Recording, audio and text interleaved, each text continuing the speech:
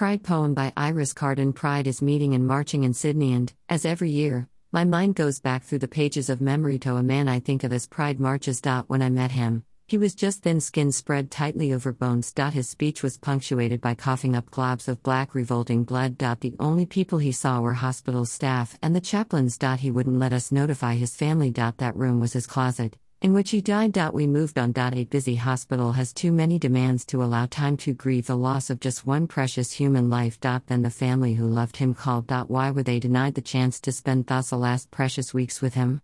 Why weren't they able to say goodbye? Pride is meeting and marching. And while I am not a part of it, I am glad. Be proud. Love the amazing, beautiful, incredible, unique human that only you can be. No one else can ever replace you or substitute for you. No one can fill the gap when you are gone. And in that pride and love, please try to leave some space to allow others to love you too.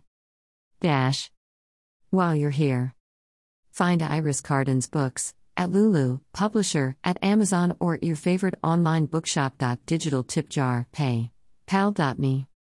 Follow me, Twitter, Facebook, Instagram.